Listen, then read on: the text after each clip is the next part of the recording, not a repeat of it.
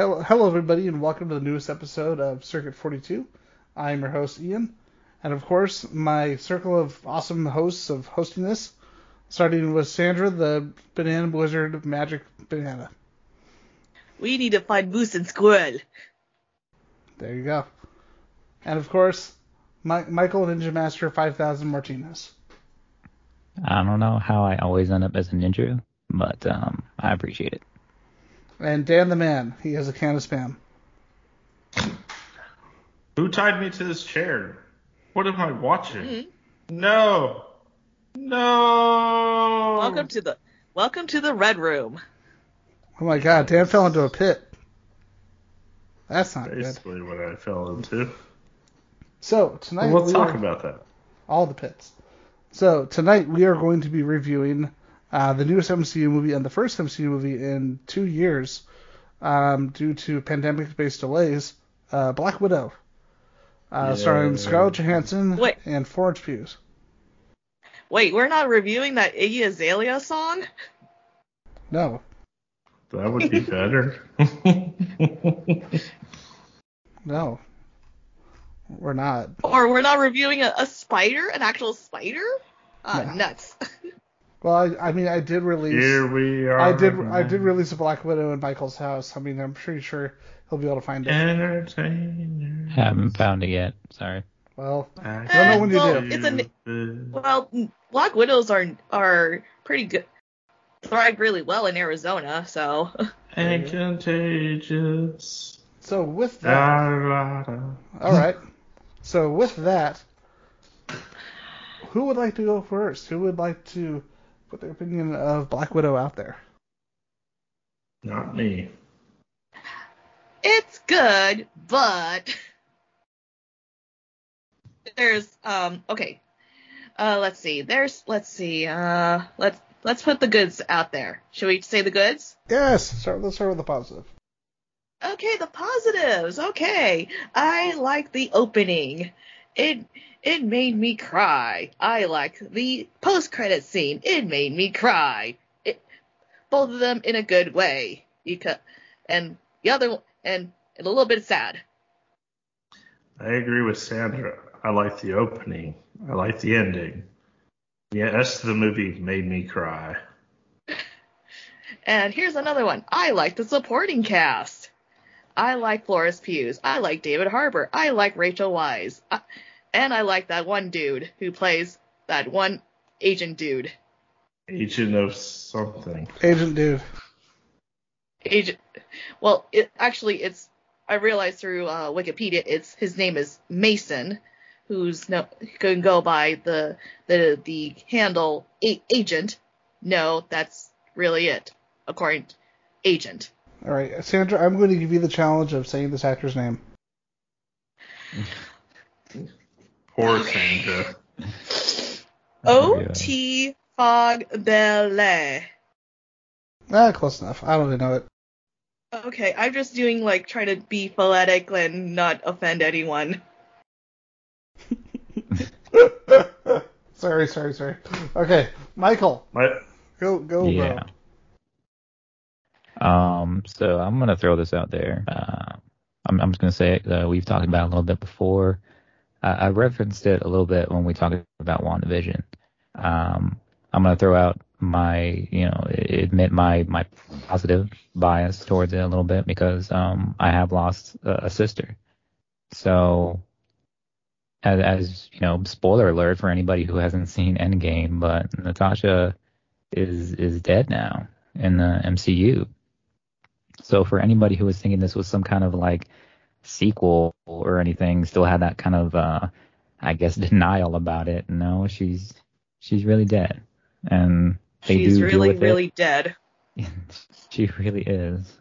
But like Sandra was saying, even Dan was saying, although I'm not sure he meant it the right way, but it made me tear up, especially at the end, because I feel like the point of this movie was to make you appreciate and miss Natasha, and I feel in that regard it definitely succeeded. She felt very. And also I I know some people are gonna like say like, how come this doesn't released a long time ago? And I think that just the fact that it releases after Endgame works to its advantage because it gives us time to breathe. It's not like we need to get all these Infinity Stones before Thanos gets it. And also gives time for us to get to know Black Widow as a person. This is a very and feel free if I'm wrong, a character-driven story. Yeah, it very much is, and I know exactly what you mean because we had Spider-Man, but that still was a movie that even though it had its own story, it was still doing the ramifications of Endgame, and to have that smaller character-focused story, that can be a good breather. Because if you're going just like in comic books, and that's something that like all major publishers are guilty of, if you're going from event to event to event to event, you don't necessarily get that character development. You don't necessarily get that character build up like you did at the beginning, and that can lead to fatigue. And especially with a large movie audience, who I think if they kept trying to basically be Infinity War and Endgame over and over and over again, eventually people are going to get tired of that. And by having this more low-key story, despite it being a big action movie, but the fact that you tighter focus on this character and on the characters around her, that in itself is a good breather in terms of storytelling. And I like how you mentioned about publishing, the comic publishing world, because this is basically a side story of an event comic. Yeah. Because this is between Civil War and Endgame, so this is like, okay, this is what happens to one of your favorite characters. What happened? Yeah, and basically kind of like what Ian was saying. This is kind of like a breather. Like there was a reason why they released Ant-Man and Wasp like right after Infinity War, so that we can have that breather. But even at the end, they obviously they tied it in. They made us all like remember. It's like, oh, you remember how everybody got snapped away? There you fucking go. Now, in terms of my initial take of the movie and the strengths of the movie, I really like everyone has said so far. No matter what your opinion of the movie, the beginning of the movie is fantastic. And it's also very strong because are we going on to spoiler territory? We will. Okay. Let's put it this way. There are like little clips of it that shows there's an allegory to human trafficking, especially with women. Yeah, that scene that hit hard because it's like a lot of the footage in the intro after the initial intro with the family. That a lot of that just felt like it could have been just ripped from the headlines, which is really sad. Like Jen and I were talking about it while watching the movie, and a lot of these things, it's like you could take these, you could put this on the news. These are it matched up with sadly so much footage, like you said, of trafficking, especially when it comes to women, from other countries into America and out, and it's like it hits you right there. And it continues to really hold strong up until Budapest, which I love that whole sequence. I love the fact that we have this very grim tone in terms of the movie so far. And it kind of, I don't know about you guys, but it kind of ends with the prison. I don't know if I would say it ends with the prison, because the prison scene is solid, but it's when we start to go from this light dark thriller to something more along the lines of what we've seen before from the MCU. Yeah, it's gone from like a female equivalent of the Jason Bourne movies to like Marvel's gonna do Marvel things. Marvel's gonna Marvel. Yep. And the funny thing is, if you've seen, not a lot of people saw it, unfortunately. I know I talked to Dan about this movie, and it was a movie called Red Sparrow that came out with Jennifer Lawrence and Joel Edgerton. Mm-hmm. And that movie is kind of like almost like the hard R-rated version of something like this, and it's almost like if they stuck with that intro. They stuck with that tone throughout the entire movie. Yeah, if they stuck with the tone, you'll get a far more stronger story, and also it gives us plenty to think of the issues that's concerning how women are disposable, how there's the issue of human trafficking around the world. Exactly. And also another good thing is the found families theme. I'm a sucker for found family, especially if it's a found family of spies and assassins. I completely agree because honestly, I really honestly like Rachel Weisz is one of my favorite actresses, but she didn't really hit for me for this movie out after the beginning.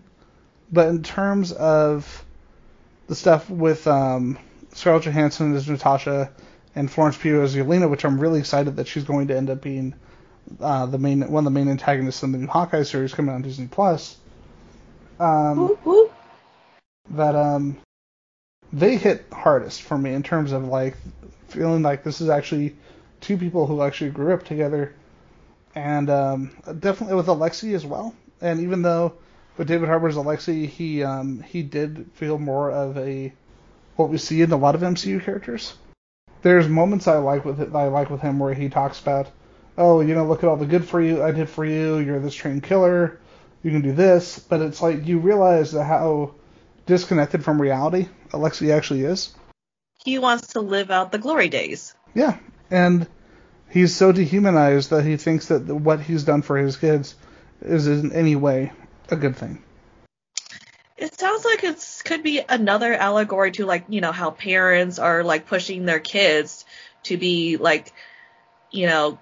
what's better for the parents and not what's best for the kids. Yep. What about you, Dan? I'm okay. Good things. Like Sandra was saying, I really liked how the opening started for the movie. I liked the whole dealing with the Red Room and all that, and just being ex-Soviet sleeper cell agents, and we went from that to this completely different tonal movie, but I really wanted to stick with what the movie initially came with. I didn't really like the ending. It was really good as well. There was a few other parts I liked. David was pretty good playing Red Guardian. I just wish they would let him do more than what they gave him. I felt like his character was underutilized, and I get we were trying to push the other two characters as well as a lot, but I feel Red Guardian could have had his moment in the sun a little bit more as well. I like the moment when he's holding the doll and he pulls it and it just the head pops off and everything. I know it's just so they could set up to escape, but it's just the little nuances like that I really dug about the movie. And there were moments that were really funny that was really getting me back into it.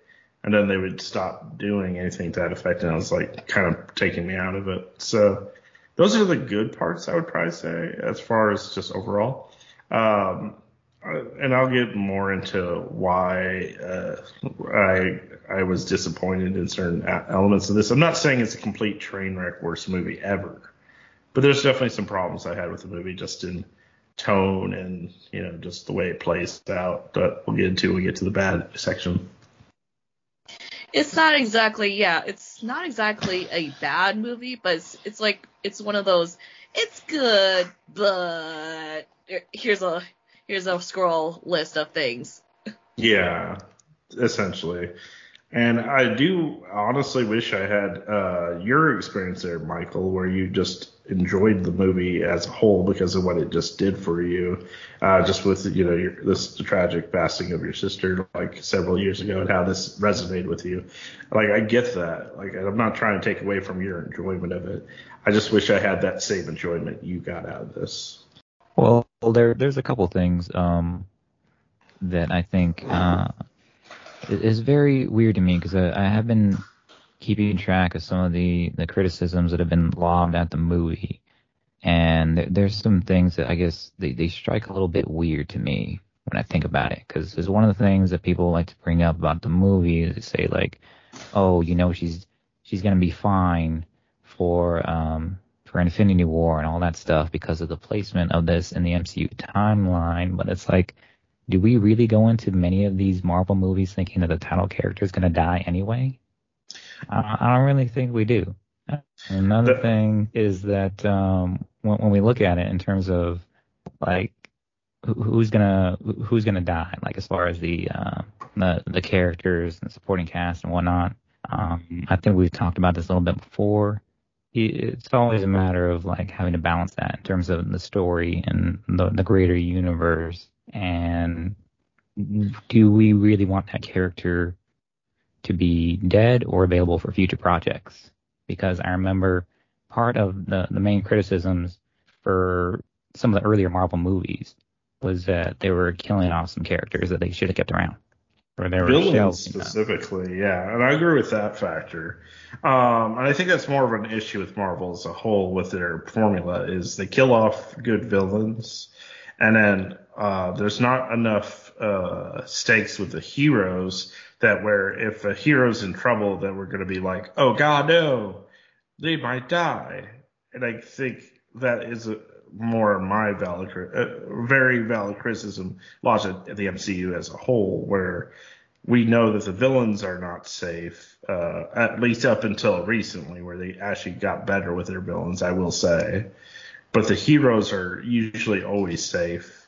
You don't ever go into okay, this hero's not coming back. Like even Loki, where we've actually had him die, he still came back in some form. And that's where you start going, okay. Gator Loki. That's Loki. He's the and Gator Loki and all that. Gator Loki. I'm not saying that the show's bad because of it. I'm just saying it goes into that whole stakes thing.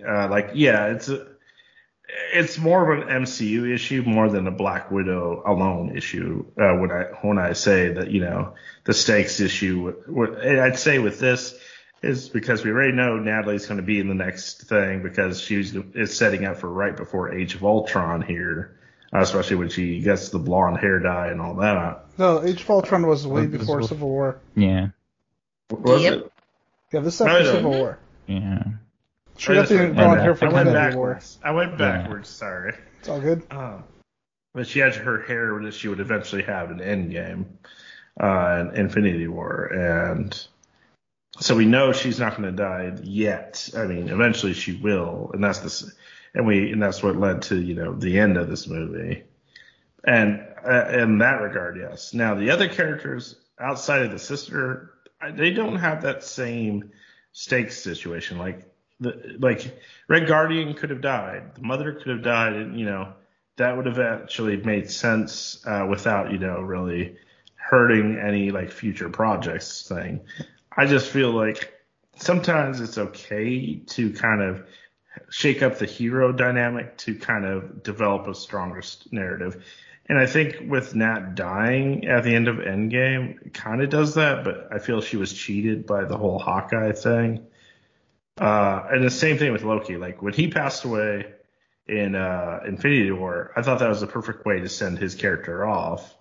And then we pull him back into the show, which I dig the show, but these are the kind of things that I'm like, are we going to ever have that moment with Marvel where someone's gone and they're actually a major hero, kind of like, with Captain Marvel in the actual comics, the original Captain Marvel. How about Iron Man? They did that with Tony.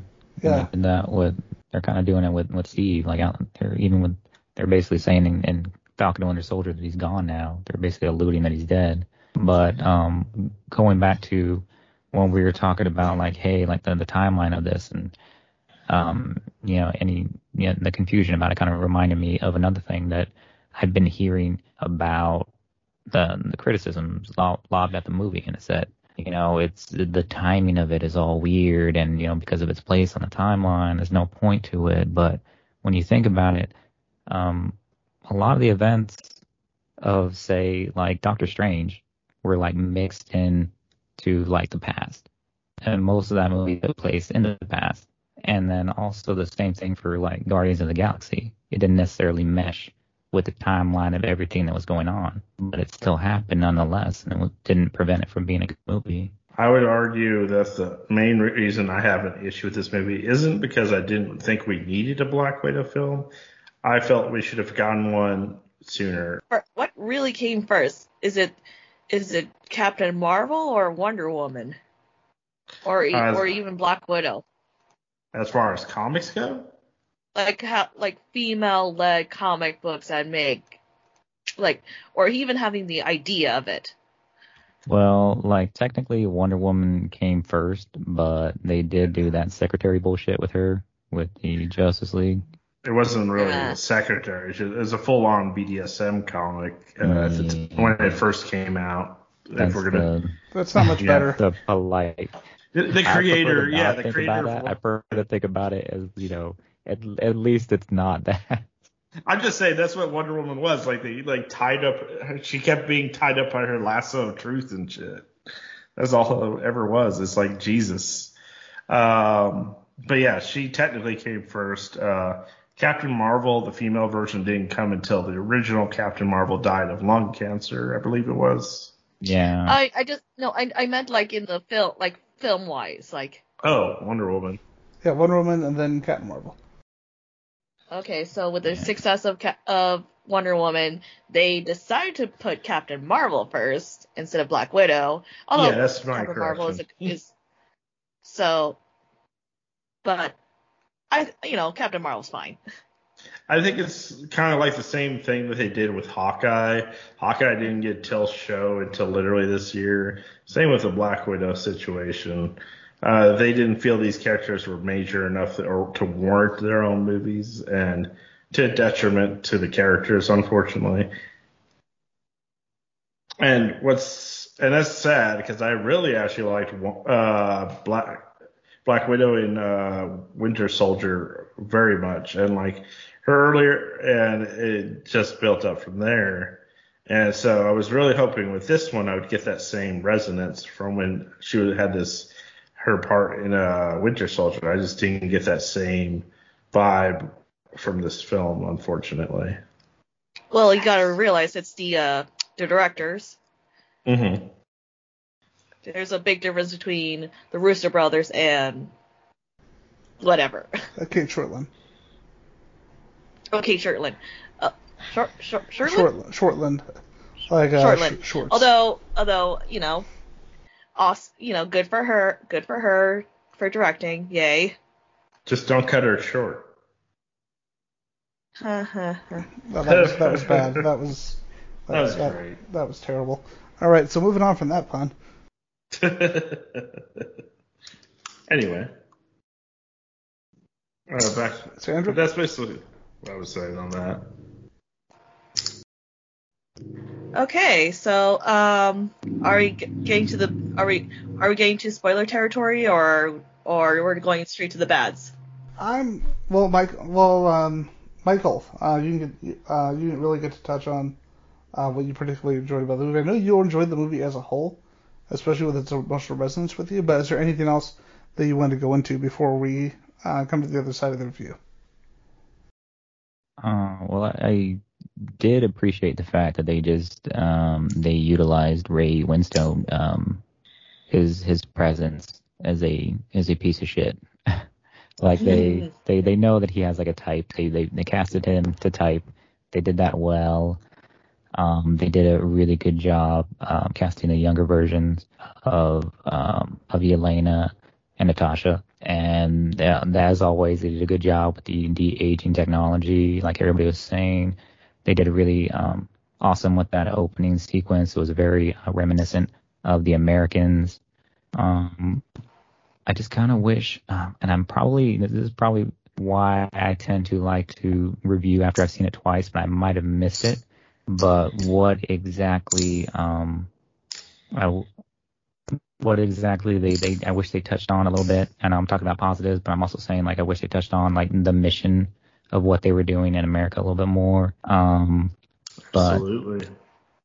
They're trying to get a thing from S.H.I.E.L.D. Yeah. I'm not exactly sure what it was yet. Yeah, we didn't. I thought it kind of. I thought it would. I thought the beginning would set up and would pay off later in like at the end of the movie, but what happened? what's Yeah, the and thing? but yeah, that was a little bit weird. They just kind of like just gave him like a general mission to do whatever. Um, but as far as like positives, I also thought the action was really good. Um, Taskmaster was pretty formidable when they were used, but Hmm. there was that almost too formidable. Um, I really like the action. I really like the interactions also between Yelena and Natasha. There's a lot of strength there, and even though we've already seen what Florence Pugh can do in other movies like Midsummer and some of her other roles, she really Little Women. She displayed. was the like Little Women. She was the best. Yeah, she really displayed her range in this, and she got to be showcased almost as much as Scarlett Johansson was. So it really makes you look forward to what else she's gonna do, and kind of makes you happy that she's there um, as somebody who could potentially step in the shoes. Yeah, I completely agree. And like I said, it's part of another one of the reasons, besides the fact that it's so clearly based off Fraction's Hawkeye run, that's part of another reason, like I said, that I'm really looking for the new Hawkeye series. Ooh, I love Hawkeye. I love Matt Fraction. Can't wait for Florence Pugh to kick more butt.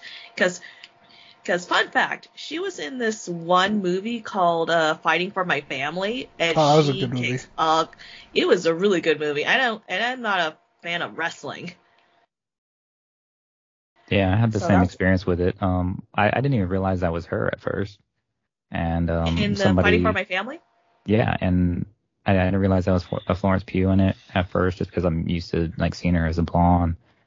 And also, somebody mentioned to me how it was kind of like based on a true story. Somebody who was more of a wrestling fan than I was, and I just thought that the trailer looked good, and there was also another well-rounded performance from her.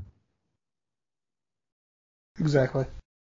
So, with that, Sandra, Mm-hmm. let's roll back to you. What are your issues that you had with the movie? Like, kind of looking at it. I Here's the thing.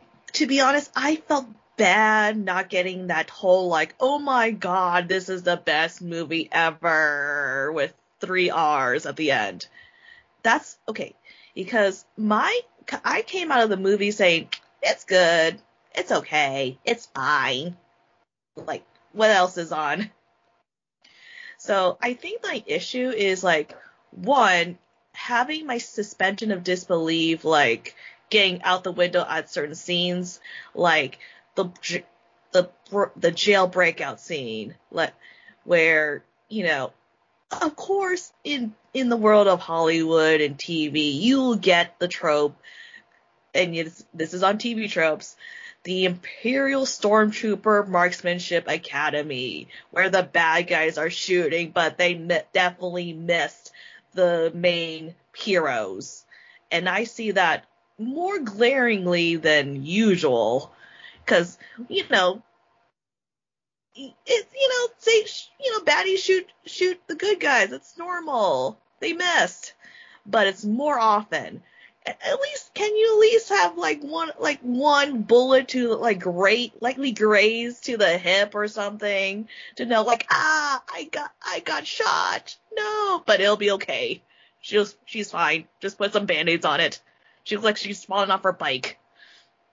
I mean, that will give me some sort of believability, and also from second act, first act, second act, little bit of the ending, including the post credit scene. Awesome. The weakest part is the third act. I don't know why. I guess it's just you see one Marvel movie, you've seen them all. It's Marvel's gonna Marvel. It's like shoot 'em up, beat everyone. This time it's in the sky, and there's no magic. So it's not like WandaVision. So that's my main issue with it. It's just the third act kind of like threw me off and like gave me, I don't know, it's just like, it's okay. It is funny because it really does tie into something that Dan brought up when he was talking about the lack of stakes in Marvel movies for the most part. Like, obviously with Endgame, that was a different situation because we had the death of Tony, we had the death of Natasha, and like Michael mentioned, the implied later death of Steve Rogers, Captain America. And but yeah, that's a perfect example because it's like, like you said, it's not all bad guys should be stormtroopers. And if you don't see someone actually getting hurt in a battle, if you see someone if you see what is actually a normal human, despite the mental and physical training, invincibly just running through everything, and apparently one can crash their car upside down, scrape it down the subway stairs and into a subway, and just walk out of the car just fine with nothing more than a slightly injured arm. Yeah, that's a really legit criticism, and I just want to point out that does really tie into something that we've talked about throughout the show so far. Yeah. Although I want to say one good thing about the third act is that they're not afraid to make Black Widow like get down and dirty and ugly. I know what you're talking about, when she just busts her head open on the table, basically. That scene stood out to me. Or willingly, or like try to like entice what's his face to beat her face. Yeah. I almost, there are times when I say his name, I almost said Draco. It's like, man, Draco ate a lot of potatoes later on in life. Like a lot. Drago. Yeah. Drago. Or Draco.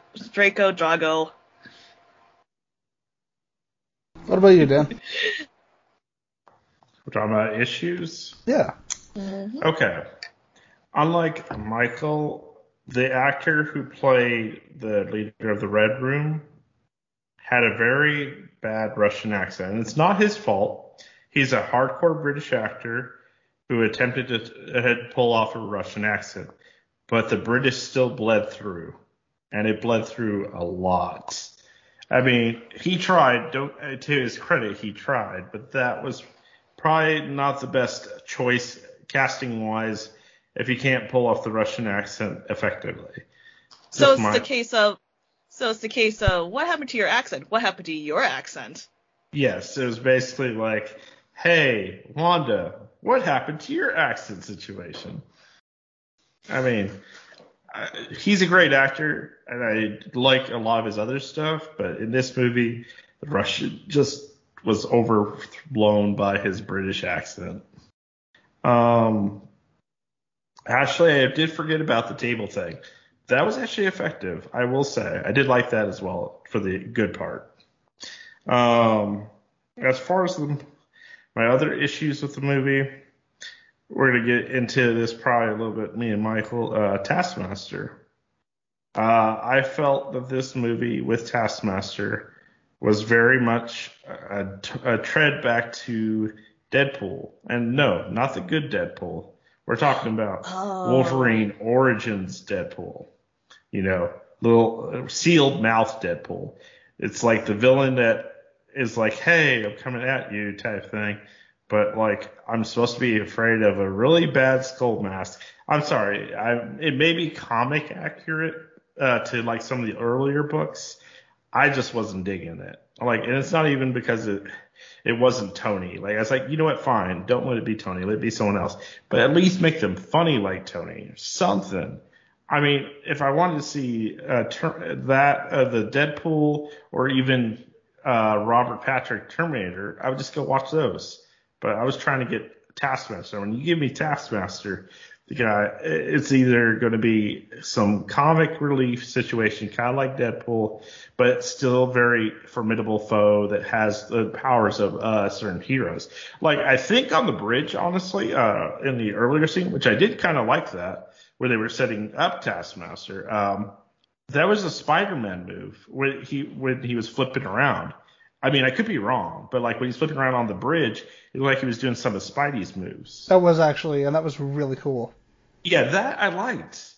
And then the movie stopped doing that, and it just went, I'm coming to get you, for the rest of the movie. And I'm like, you know what? I get why people would enjoy this. I just couldn't get behind it. I was like, they could have done better with Taskmaster. I felt this was a disservice. Even if they were trying to do a new take on it, I just didn't like the new take. What else was an issue with the movie?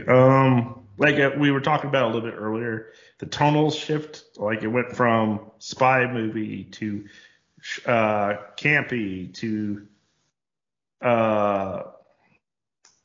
typical Marvel tropes. Like it didn't know what kind of movie it was trying to convey it a lot of the time, and I felt like I was like, what are you trying to give me here?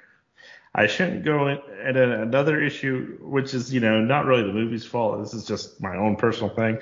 I shouldn't be like, I enjoyed watching Fast 9 more than I enjoyed the Marvel movie I watched over the weekend twice. Because it's about family. Yes, the movie about family and going to space with cars was more entertaining than Black Widow. And don't get me wrong. Which is about family, and they're going up in the clouds. Oh, yeah, the cloud thing was my biggest issue. You're telling me that during the time of S.H.I.E.L.D. and everything else, that radar, just basic radar, nobody's like, that's a funny cloud. It's not coming up on our radar. Oh, best voice ever. Thank you, guest host Don Knotts. Oh, yeah. Nick Fury, old man. Nick Fury, old man swears at cloud.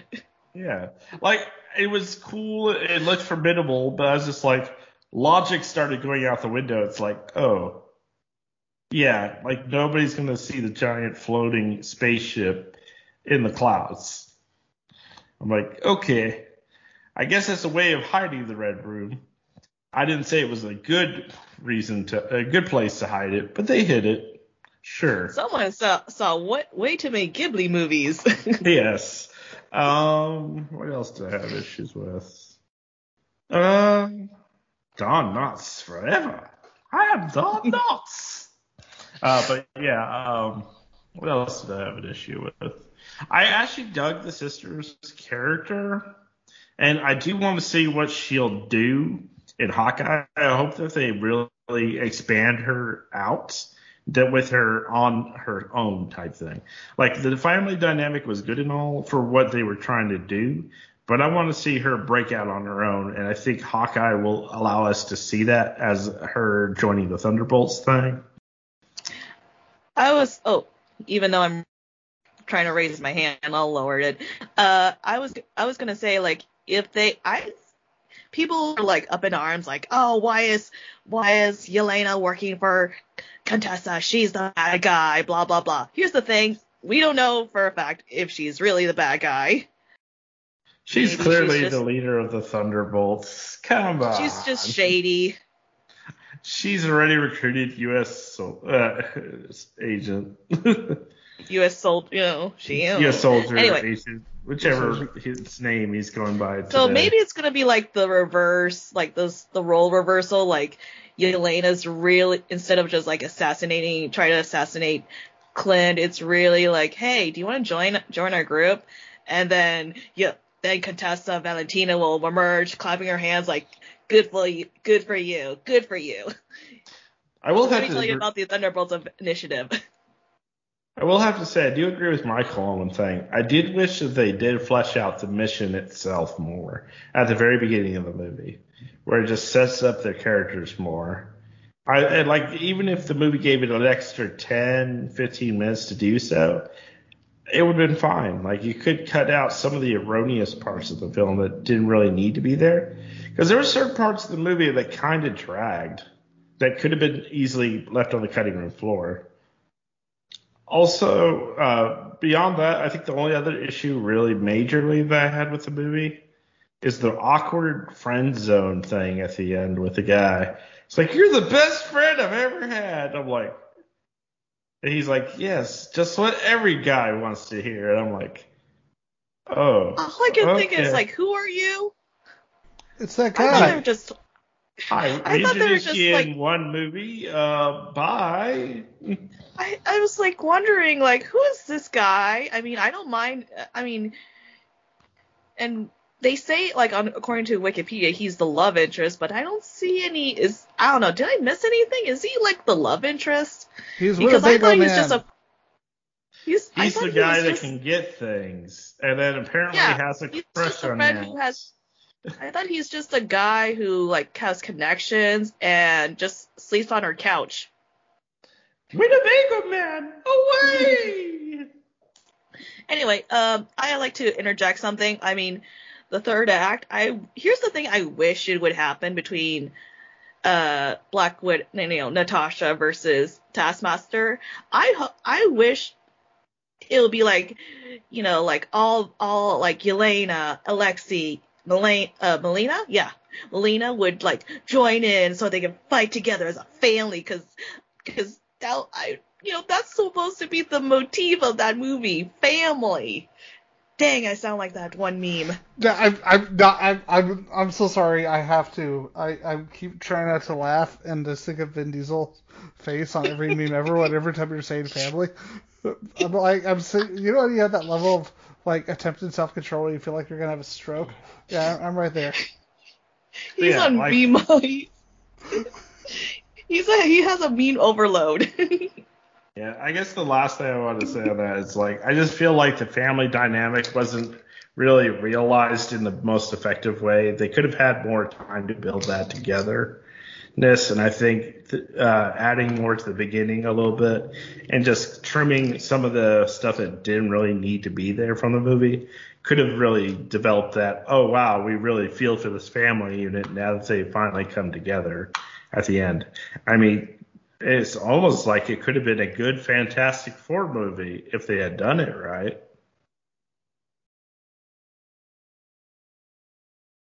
All right.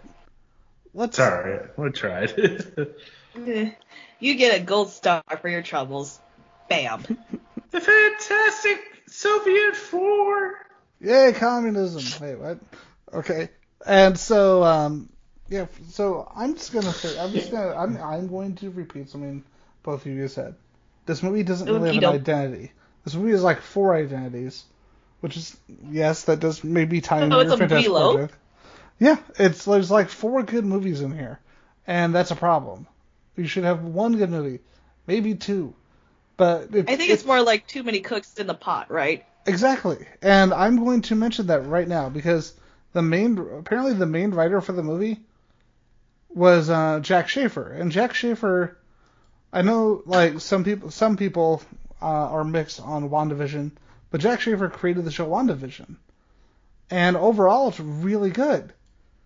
Then you have Eric Pearson, who, if I remember, Eric Pearson wrote Agent Carter, which is also really good.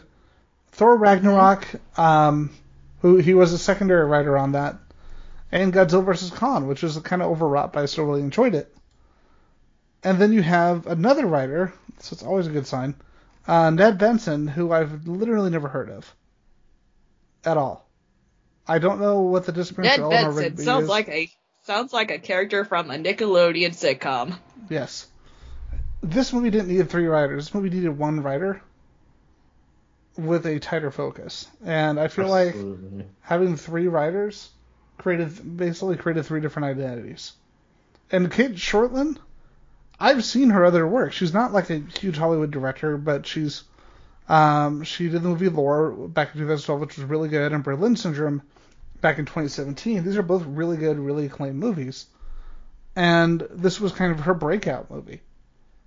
And you have some really strong talent and some people who just kind of are in there, and I'm like, why are you necessary? Have one director. I just want to be popular. Exactly. You get him, Ned Benson. You got this. I know Ned Benson's probably a very nice person, but yeah, he's the Ned Benson of the podcast. And like everyone, like so far, like you, Sandra and Dan have said, the opening of this movie is great, and if we had stuck to that opening, if we had stuck to that tone, we would have had something completely different from anything else in the MCU. And unfortunately, we didn't. I don't know if people were... could have another Winter Soldier. Yes, this would have been her Winter Soldier. I can't guarantee that, obviously. Like, I don't really know what that original storyline was like. None of us really knows. But, yeah, it was just this chaotic hodgepodge. I mean, what is I called it when I was talking to Jen after the movie?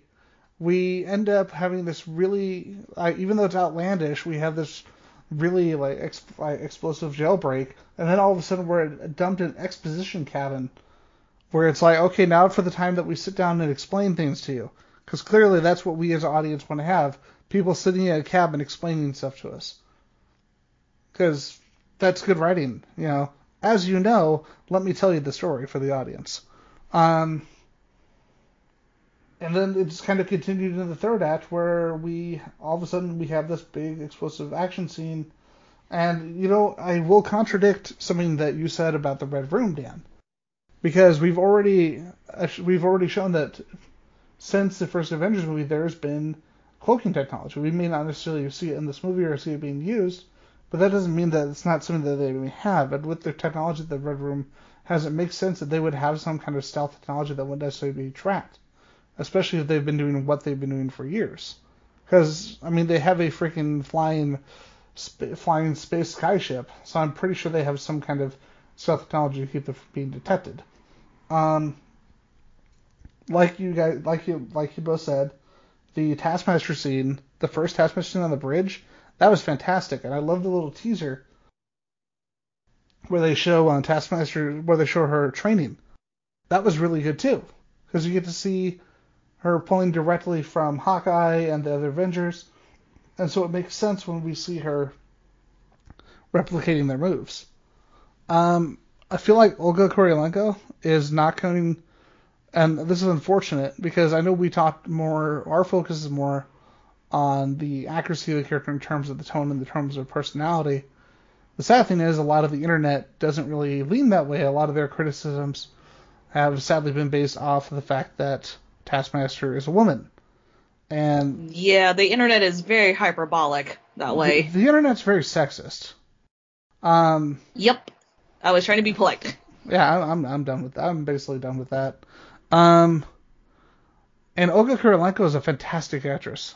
And from what I've gathered, a lot of the fight scenes we saw, that was all her. Like in and out of armor.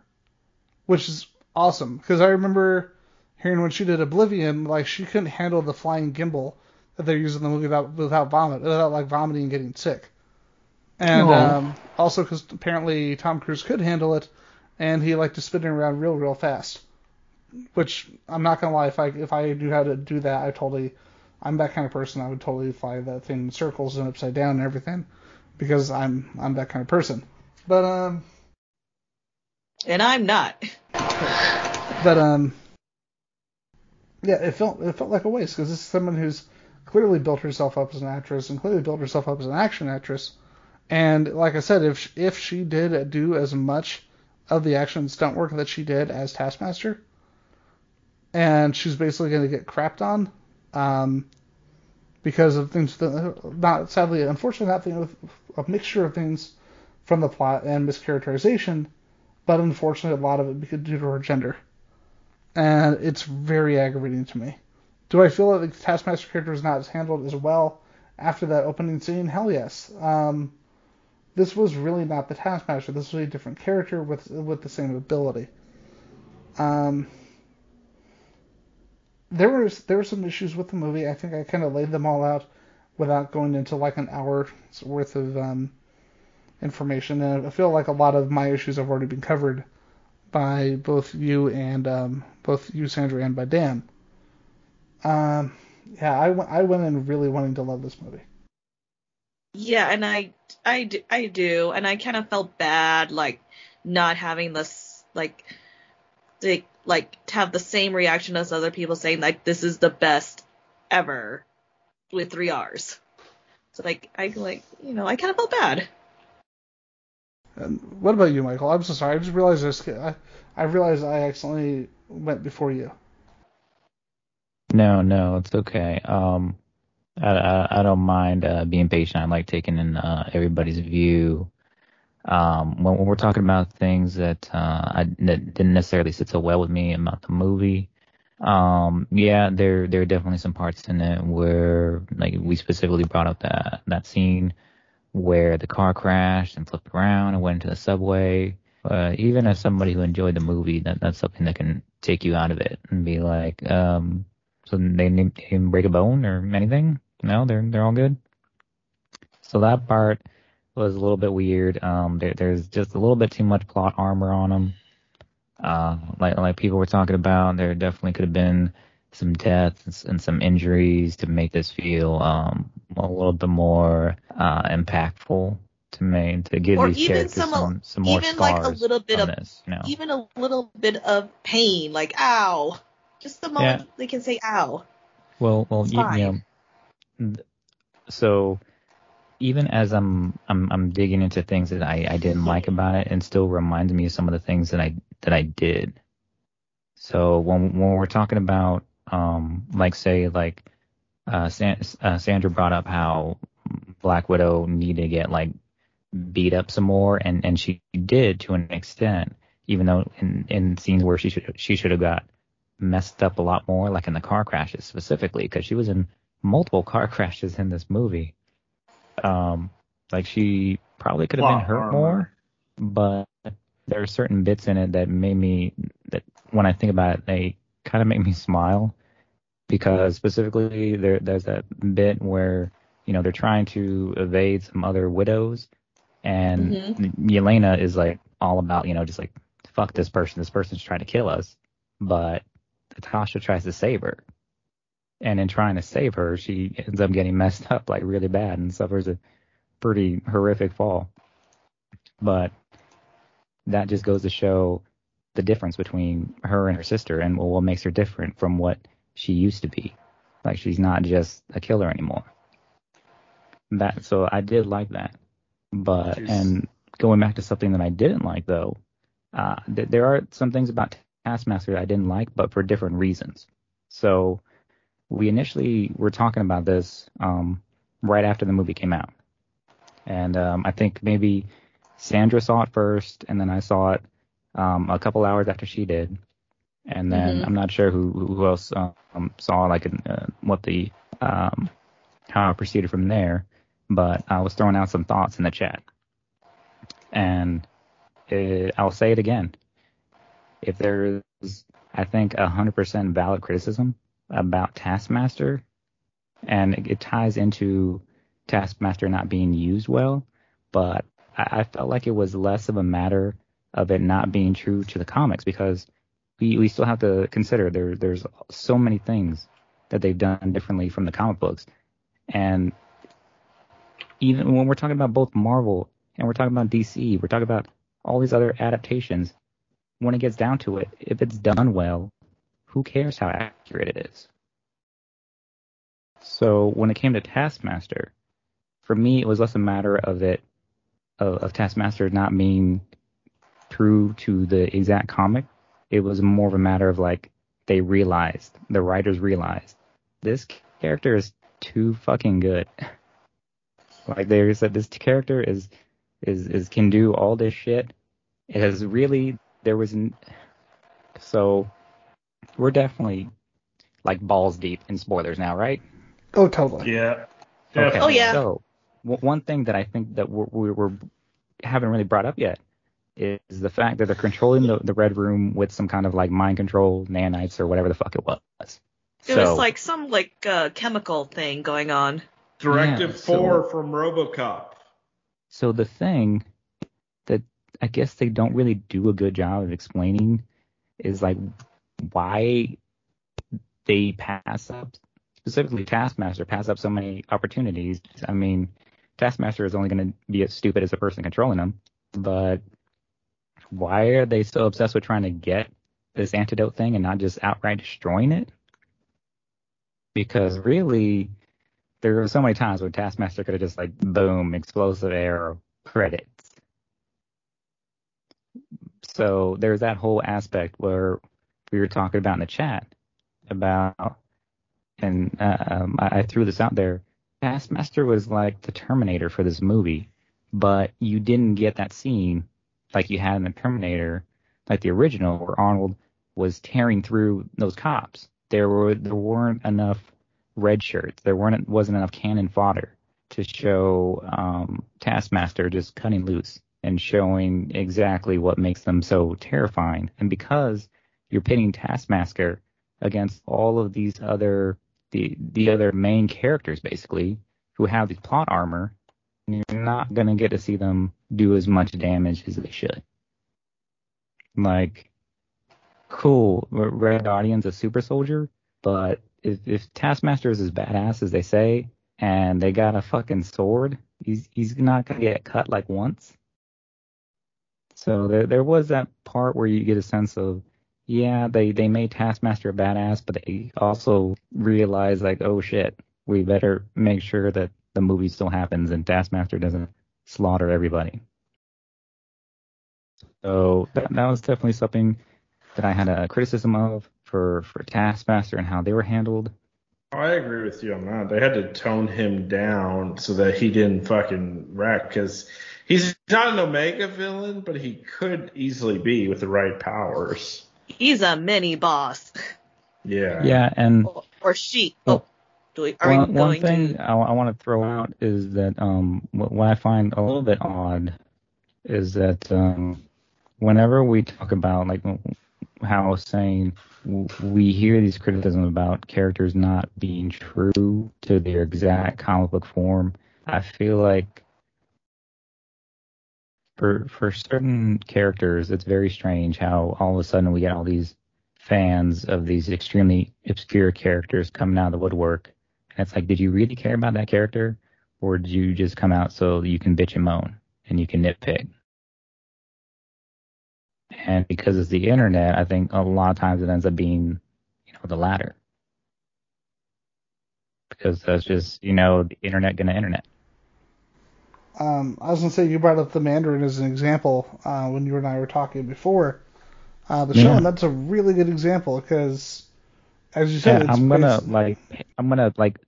summarize it. So basically, it's like you're telling me that you were so upset that you didn't get this ultra racist, propaganda-ish caricature of everything, communist and, Chinese and all this xenophobic bullshit. You're telling me you wanted to be true to that? Because really, at the end of the day, the fact that the Mandarin ended up being this douchey, rich, white guy who was appropriating all these other foreign cultures and creating like a puppet terrorist ended up being truer to what reality is and scarier than what you thought that Ben Kingsley should have been. Exactly. One of the ways that, you can find like another layer to it. And so another criticism I had about this movie, though, is kind of like going back to Taskmaster and, the plot armor of the characters. I really feel like Melina, Rachel Weisz's character, should have died. Because if they were going to pick one member of the family to die, it definitely made the most sense for it to be her. Oh, because absolutely. She had probably arguably like the most, quote unquote, red in her ledger, and she was still doing all these things for the Red Room. Like she really could have used that redemptive moment and in taking out Dreykov. So that's definitely another one of my criticisms. Again, they should bow, Milena, Alexei,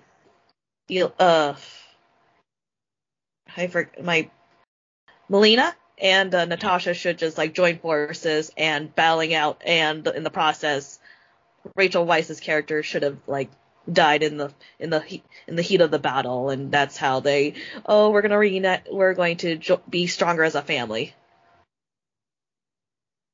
Yeah, I can see how they would have like not wanted to fall into the trap of fridging anybody.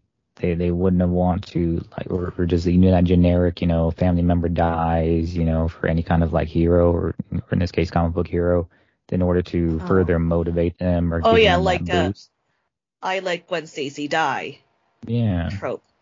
So you can see how they might not have wanted to do that, but at the same time, you've got these three brand new characters, and of all of them, who probably has like the least to contribute to the rest of the universe. Not taking anything away from what Rachel Weisz can do, because obviously she's an extremely talented actress. But in terms of what they contributed to the story and what they could contribute to the MCU going forward, I feel like, that would have been, a fair sacrifice in order to up the stakes a little bit and to, I don't know, maybe not necessarily for Natasha, but maybe to affect something with Yelena or with Alexei. And let's see, there were similar to the fact that Natasha was surviving too many things. They never really gave a good explanation as to how Dreykov and Antonia survived the whole explosion bit that they alluded to with Budapest and all that. They never really gave a good sense. And it's like they got blown up real good. Yeah, that I don't understand how.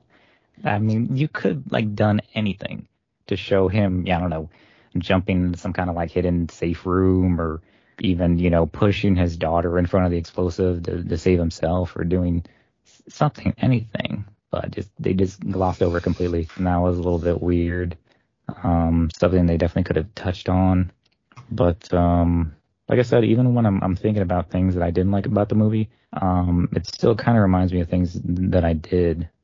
And as we were talking about a little bit before, the themes of sex trafficking, I felt like when it came to Dreykov's character, who I'm surprised, by the way, they didn't make more similar to the character that Ed Brubaker established in the Winter Soldier run. I'm trying to remember his exact name. It's not coming to me right now, but he was another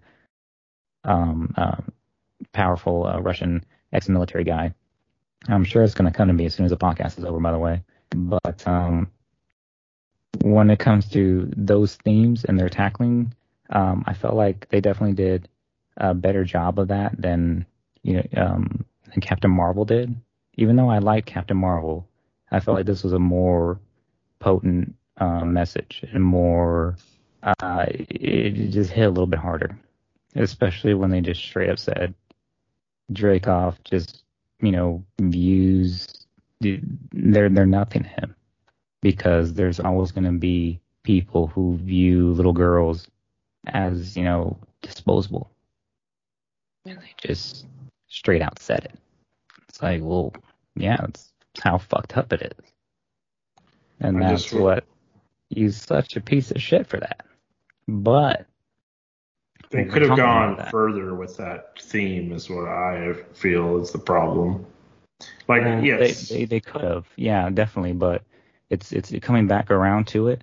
Another thing that I'd heard a criticism about the movie is a lot of people were really uncomfortable with thinking about Natasha, thinking about an Avenger as somebody who would sacrifice a little kid in pursuit of their own freedom and their own agenda and their own revenge. But you got to remember, like, she was not a very good person before she was an Avenger. And going back to some of the lines that we've been, that we've heard. There's the red in the ledger. And thinking about going back to one of the lines that was like probably one of the most misunderstood lines of the MCU, when Natasha was talking to Bruce, and she was talking to him in Age of Ultron. She says, "You're not the only monster." And it had nothing to do with how it was misinterpreted with her, no longer being able to have kids or anything like that. It was the fact that she, in that moment, was just as bad as Dreykov. She used a little girl as a weapon in pursuit of her agenda, and she didn't care. Means to an ends. And so I thought it was a good thing that they made her face that, and she didn't necessarily get off like 100% like scot-free from it. She had to, and she was in that moment when she had the similar to when she was being pursued by that other widow. It's like, do I save myself or do I do the right thing? And she could have just left Antonia to die for the sake of her own survival. That was a smart move. But instead, she kind of submitted herself to the moment. She was ready to face that justice. That's actually a really good point, a really good analysis, not only of that, but like you said, the misinterpretation that a lot of people have had, including myself, of that line in Age of Ultron. So, with that, does anyone else have anything that they'd like to say regarding the movie? To be honest, I kind of predicted that the daughter was going to be Taskmaster like a mile a minute. Maybe it's like I see like a ton of tropes, like, you know, it's always like the character in the first act that will give it away or something.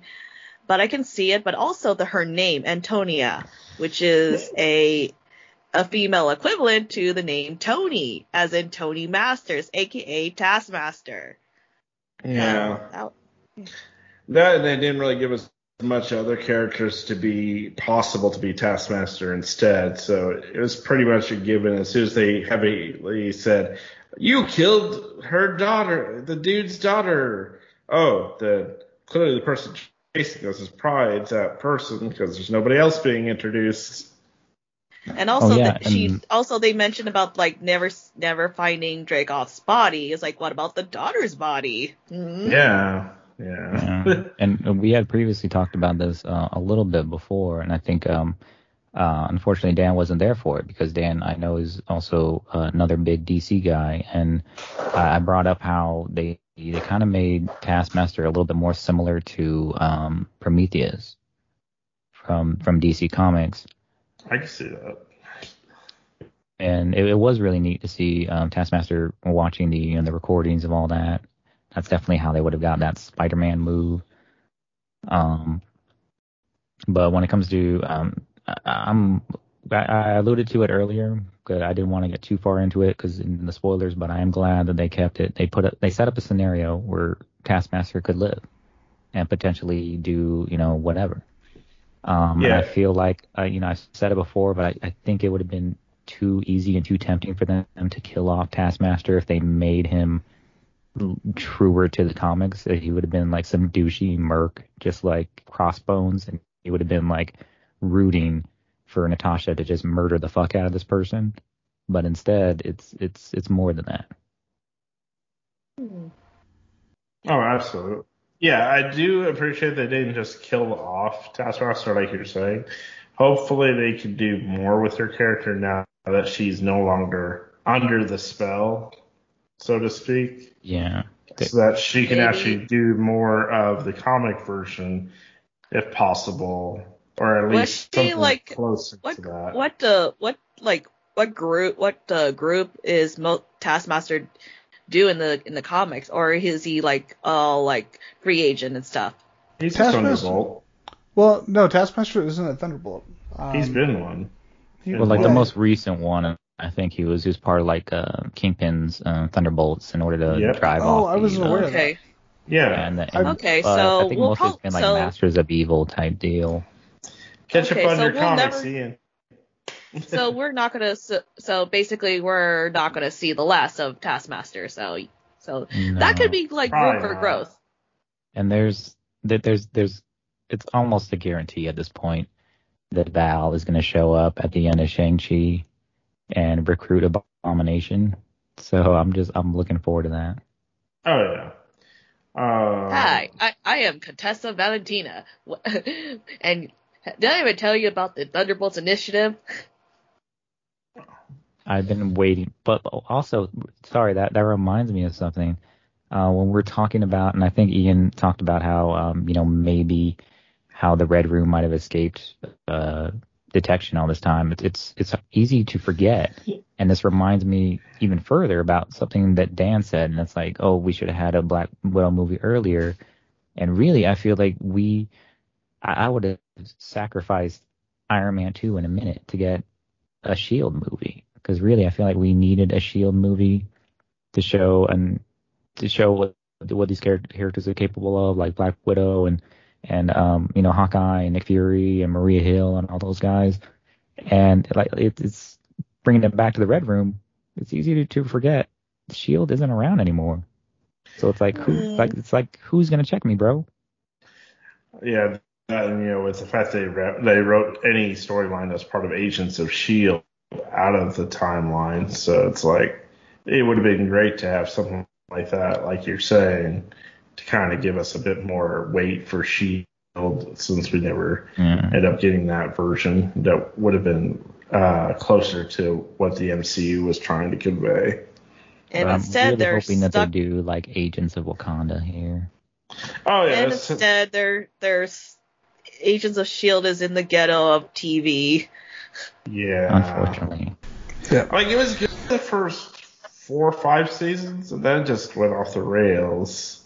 They did got kind of lose me with the weird. whole time travel thing, but I think at that point they were getting the sense that they weren't going to be like reintegrated or re-welcomed back into the continuity fold, so they were just kind of like I said, whatever. like we're gonna distract you with time travel. Here you go. Boop. It really suffered from a weak first season, and by the time the second season came out, which was where it really shined, and they started tying it into the whole Winter Soldier thing. At that point, yeah, that's what they're. Well, they're spinning the first season. They're just spinning their wheels until Winter Soldier came around. Yeah. And then when I think it was Winter Soldier, if I'm not mistaken. It was. And when it finally did, even that tie-in was kind of wonky. It didn't really come off very fluid when they tried to connect it. And I'm like, this is probably why DC kind of keeps their TV to movie stuff kind of separate as well, because it's kind of hard to keep the TV show on the same place as the movies, just because with the movies they can time it out like a year out, 2 years out. With the shows, they literally have to give new content every week for like a season. So it was never 100% going to work with the plan they were originally going for. And that's basically the unfortunate tragedy of that show. Same with the one with Agent Carter. Which sucks, it was so good. It was a good show. It had a really good first season, and then I don't know what happened in the second season. Although there have been really good ideas and potential. Yeah, like Agent Carter, I actually liked it the whole way through. I'm probably one of the few people that did. I liked it all the way through too. Me too. But I feel like that's another one that kind of got thrown out the window as well when they took out Shield. It's like, yay, because even in Endgame, there's no real tie between the two. They even when they do go visit that timeline, it's like, oh man. Well, the really cool thing, when you think about it, because even somebody, because I made a comment and it might piss off Dan, it might piss off some other people, but somebody posted a revelation that Chris Hemsworth did the little bit of voice work that was in the recent Loki episode, and it was cool, that's pretty awesome. And then I was like, damn, they can do that, and then Warner Brothers can't get Henry Cavill to actually do his cameo at the end of Shazam. The injustice of it, of the fact that they can't get their shit together and can't make it cohesive, and it's they're doing such bonkers shit with Marvel right now that literally anything can happen, and they've kind of set it up so that we have to just deal with it and be okay with it because of the way that they've set it up. They can weave anything in and out now, and it's great, and it's insane to think that we're at this point. I never thought that we would get to a point where we would be able to do all these kind of comic book type continuity mishmash of dimension shenanigans that they're able to do now. And like even with the DC thing, like they're starting to get like in a path that actually looks like they're finally correcting a lot of the issues they used to have. Wonder Woman 84 aside, as we all are very aware what the fuck that was. But but Suicide Squad looks like it's going to be pretty good. They just wrapped up Black Adam. It's looking really awesome. Just from the scale and scope of the just set shot we saw with The Rock at the very end.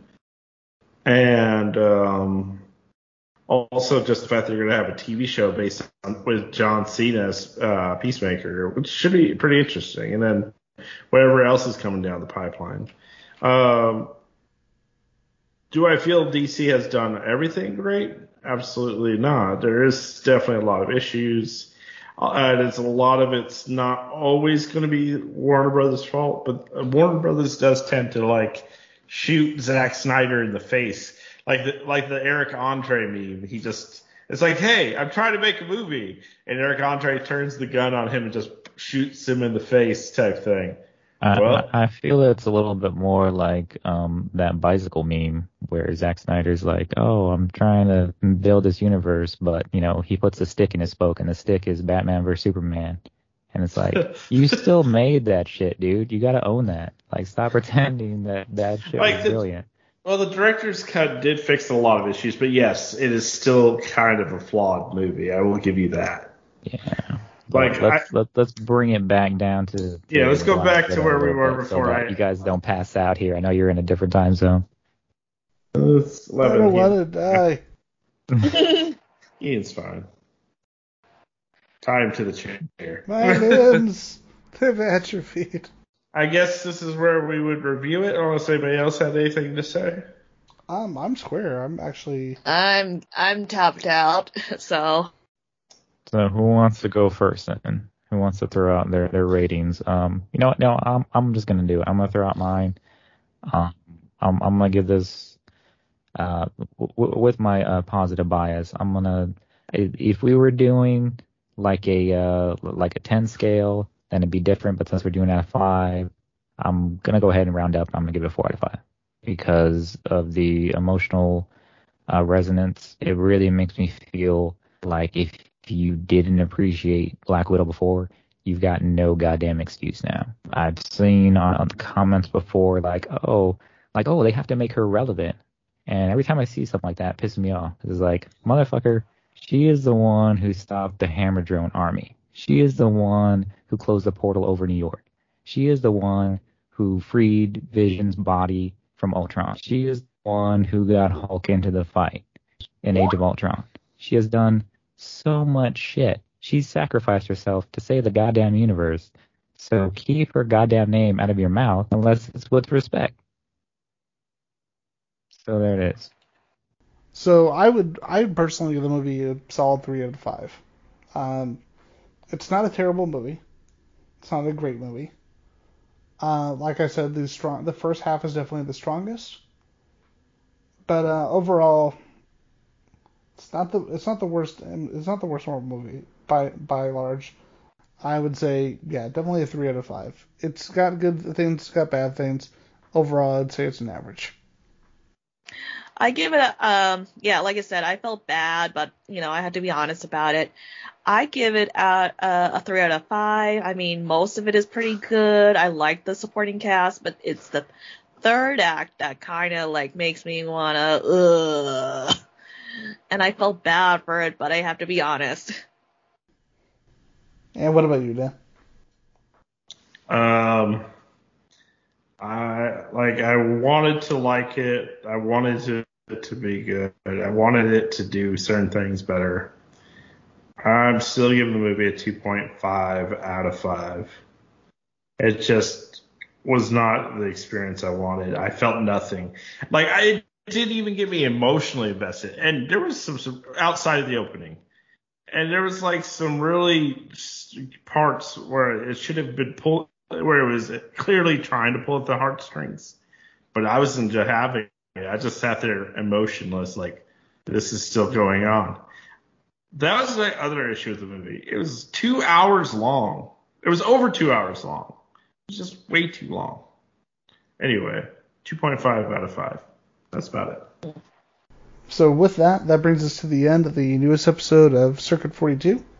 And as we wrap up this episode, where can people find y'all on social media, on the internets? Sandra?